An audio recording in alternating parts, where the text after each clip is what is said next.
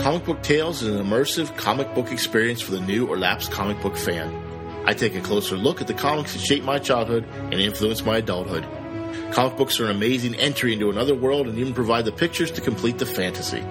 Join me for a new Comic Book Tales adventure. Hello and welcome to another issue of Comic Book Tales. And this evening I want to talk about something, it could be a little discouraging if you are a Marvel comic fan. Not so much a DC comic fan, but a Marvel comic fan.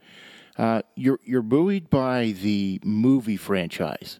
If you're a DC fan, you're not buoyed by the movie franchises. But on the TV, there's been some return to not positive news. Marvel's Agent Carter got canceled after 2 seasons.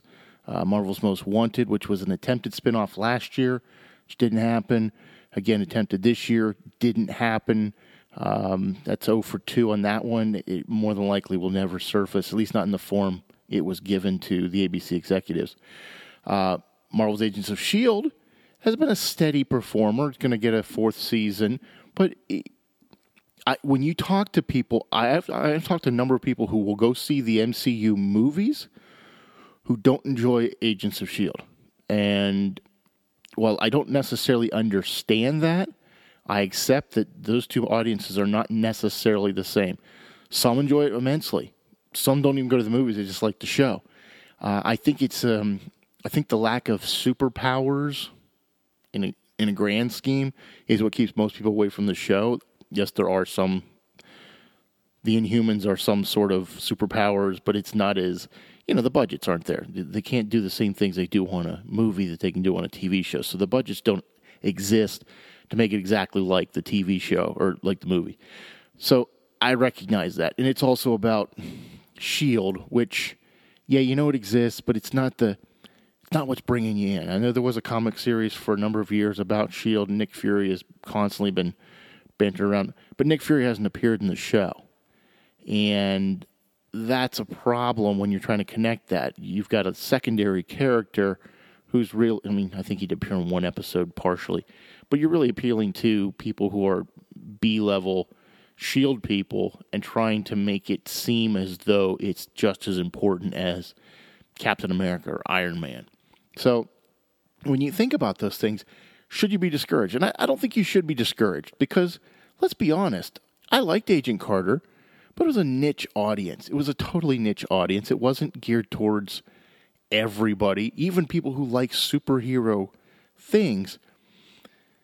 There was a tacit attachment to superherodom in Agent Carter, okay?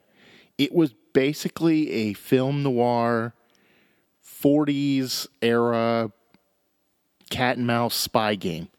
There happened to be a little bit of connection to some weird stuff, some sci-fi type of thing, but it was really tiny in comparison to the larger Marvel universe. So the expectation that, yes, you're going to see Peggy Carter literally in one movie, Captain America, First Avenger, and that's somehow going to translate into this huge popularity for this character, it was a stretch. And it was critically acclaimed, but not really acclaimed by the fans. And I think that's where we've talked about this in the past. Something can be critically acclaimed and really not do well, and something can do well and not be critically acclaimed. You don't have to have both, and typically you don't. Sometimes you do, but typically it's one or the other. And most movie executives or TV executives would rather have the commercial acclaim than the critical acclaim. Critical acclaim is what you use to try to bump up commercial acclaim. Sometimes it works and sometimes it doesn't. In this case, it didn't. And I think that was inevitable. I liked the first season of Agent Carter. Second season was a little less interesting. Even my wife commented the same thing. It was a little less interesting. Therefore, she's not surprised. She's disappointed, but she's not surprised. Marvel's Most Wanted not getting a pickup. I think the premise wasn't well thought out. I think it was trying to duplicate S.H.I.E.L.D. just using a smaller cast, and I just don't think it worked. Everything I've read, I haven't seen the pilot, but everything I've read about it makes me feel like it was it was one of those Me Too's without an actual hook as to why we should care. And I think maybe the executives made the right decision saying people don't care enough. Agents of S.H.I.E.L.D. doesn't draw enough people that we need a spin-off. It's not CSI.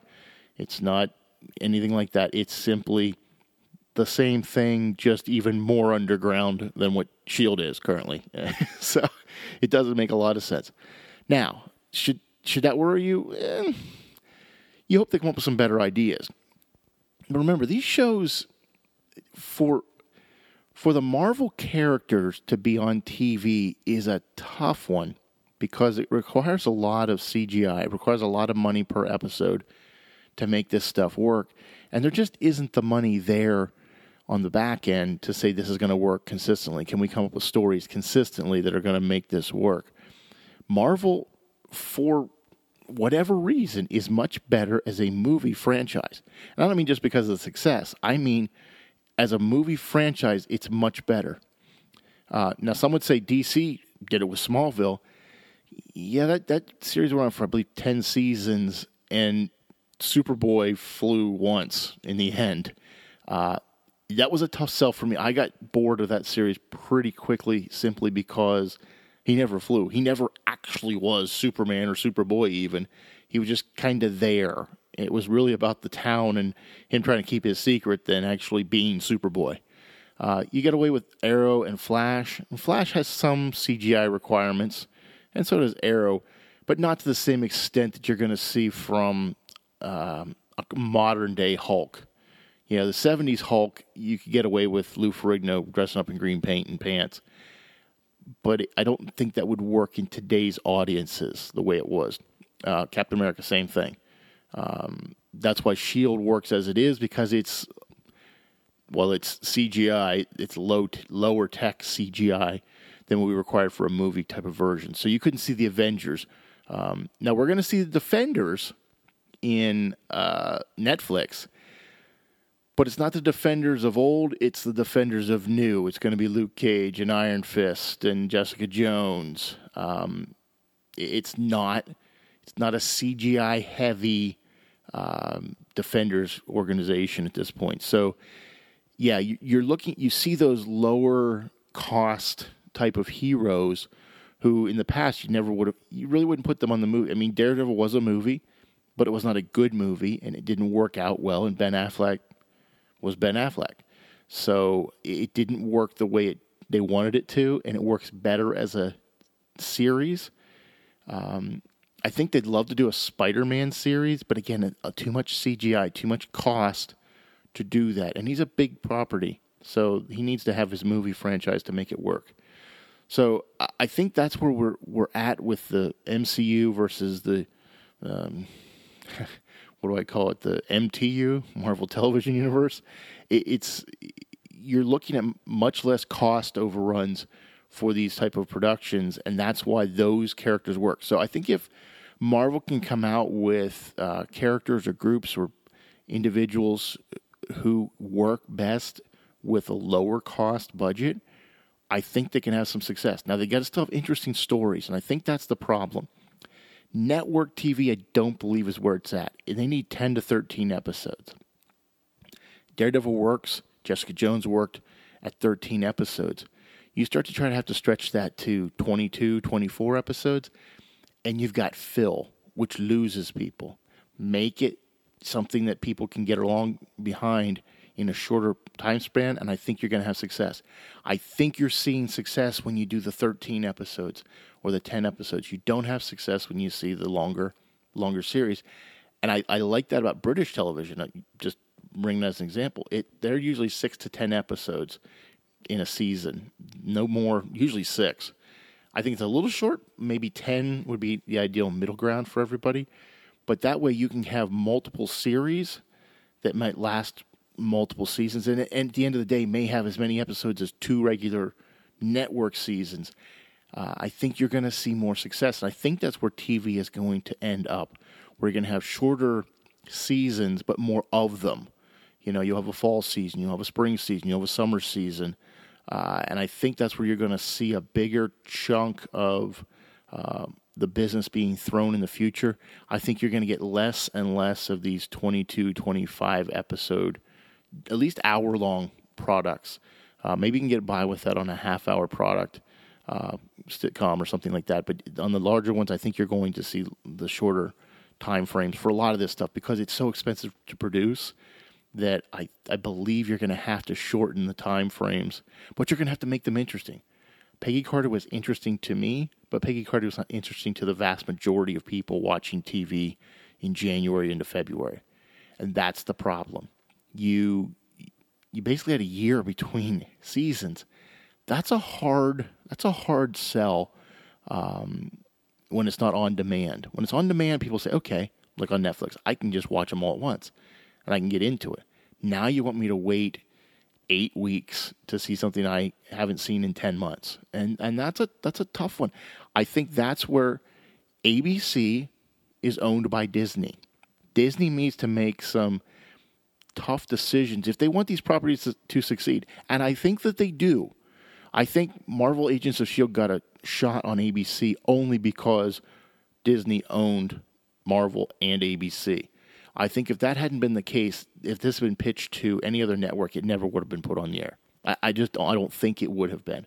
And I think things had happened for years that they tried to pitch and it just didn't work. So I think that's where you have to have some hope that there's a Mandarin story out there.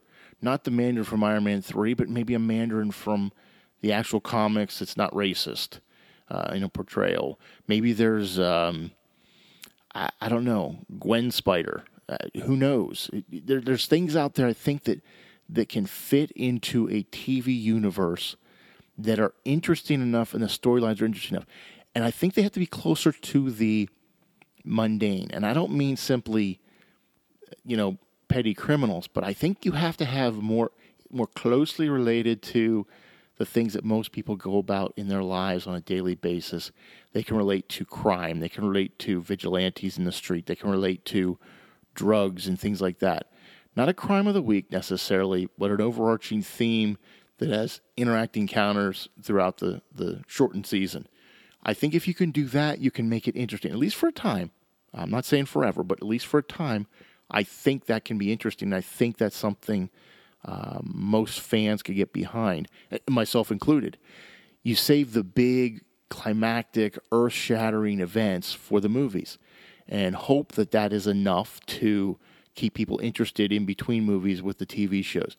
So the TV shows, in my opinion, are there simply to funnel you towards the movies. They keep it in your face that these characters exist, that this universe exists, and this constantly builds for the comics, constantly builds for the movies. It's a self-feeding type of thing where the comics create some stories, create new characters that are then incorporated into the TV shows, which then are pushed out into the movies, or at least tacitly discussed in the movies. Marvel's Agents of S.H.I.E.L.D. has done a little bit of that. Even the most recent episode, they referenced the Civil War with Captain America and Iron Man. They've done better jobs of different things there, but I think this was something they had to do. And I think this is going to, when they get that all together, I think there has to be a coherent plan, much as they've done with the MCU, to make the Marvel television universe a coherent, cognitive thing as it relates to the MCU. And we recognize that the comics don't necessarily translate to the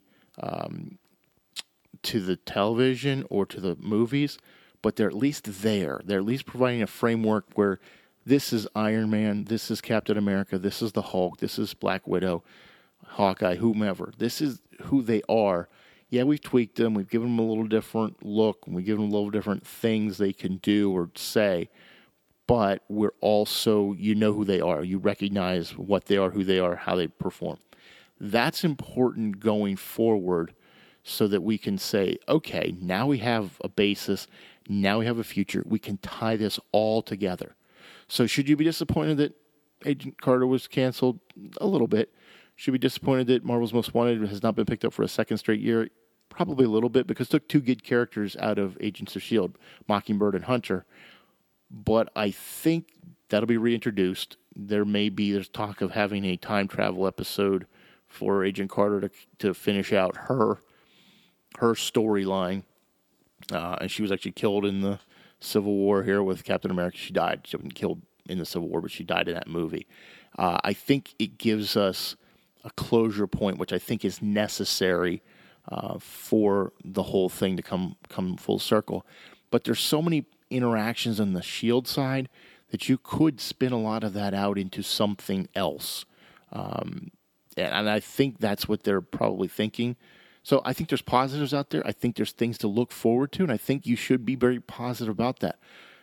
Captain America Civil War has done very well, has done phenomenally well worldwide in 2 weeks. I just read tonight that the Marvel movies have done over $10 billion in 13 movies worldwide, and that's a pretty good chunk of change. And I think most studios would be pretty happy with that. DC, Warner Bros. Would certainly take that right now, wouldn't they?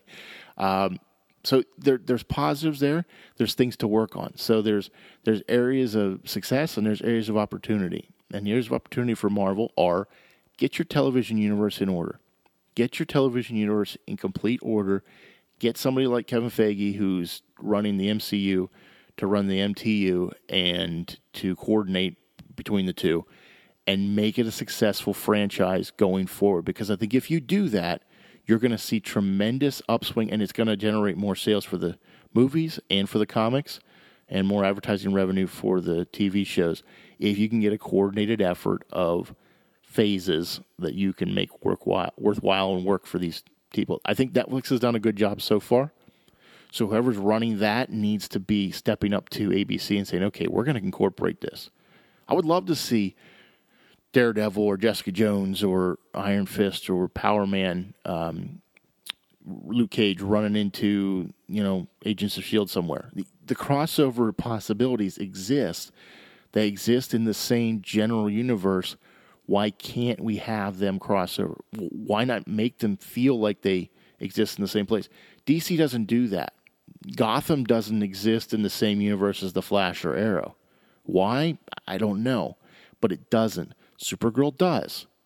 Supergirl's part of CBS, so is the Arrow and The Flash, which are on CW. Now they're all on CW going forward.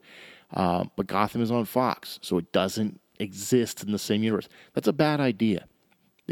People know they exist in the same universe. Marvel's already got their hands strung with the X-Men and Fantastic Four. They got Spider-Man back. Why make it more difficult than it has to be? The answer is don't.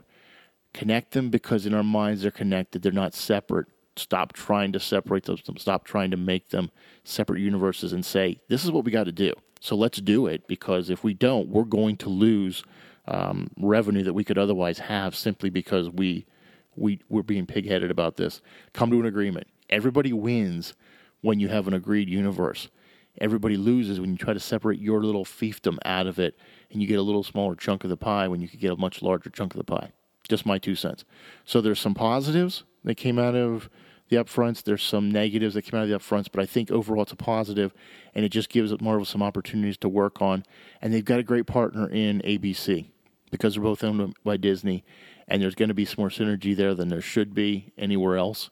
Make it work for you. Make it work for you, because I think you're going to see some positive things going forward. So that being said, I'd like to ask you to check us out on HannahTreeProductions.com. Review us on iTunes at Comic Book Tales.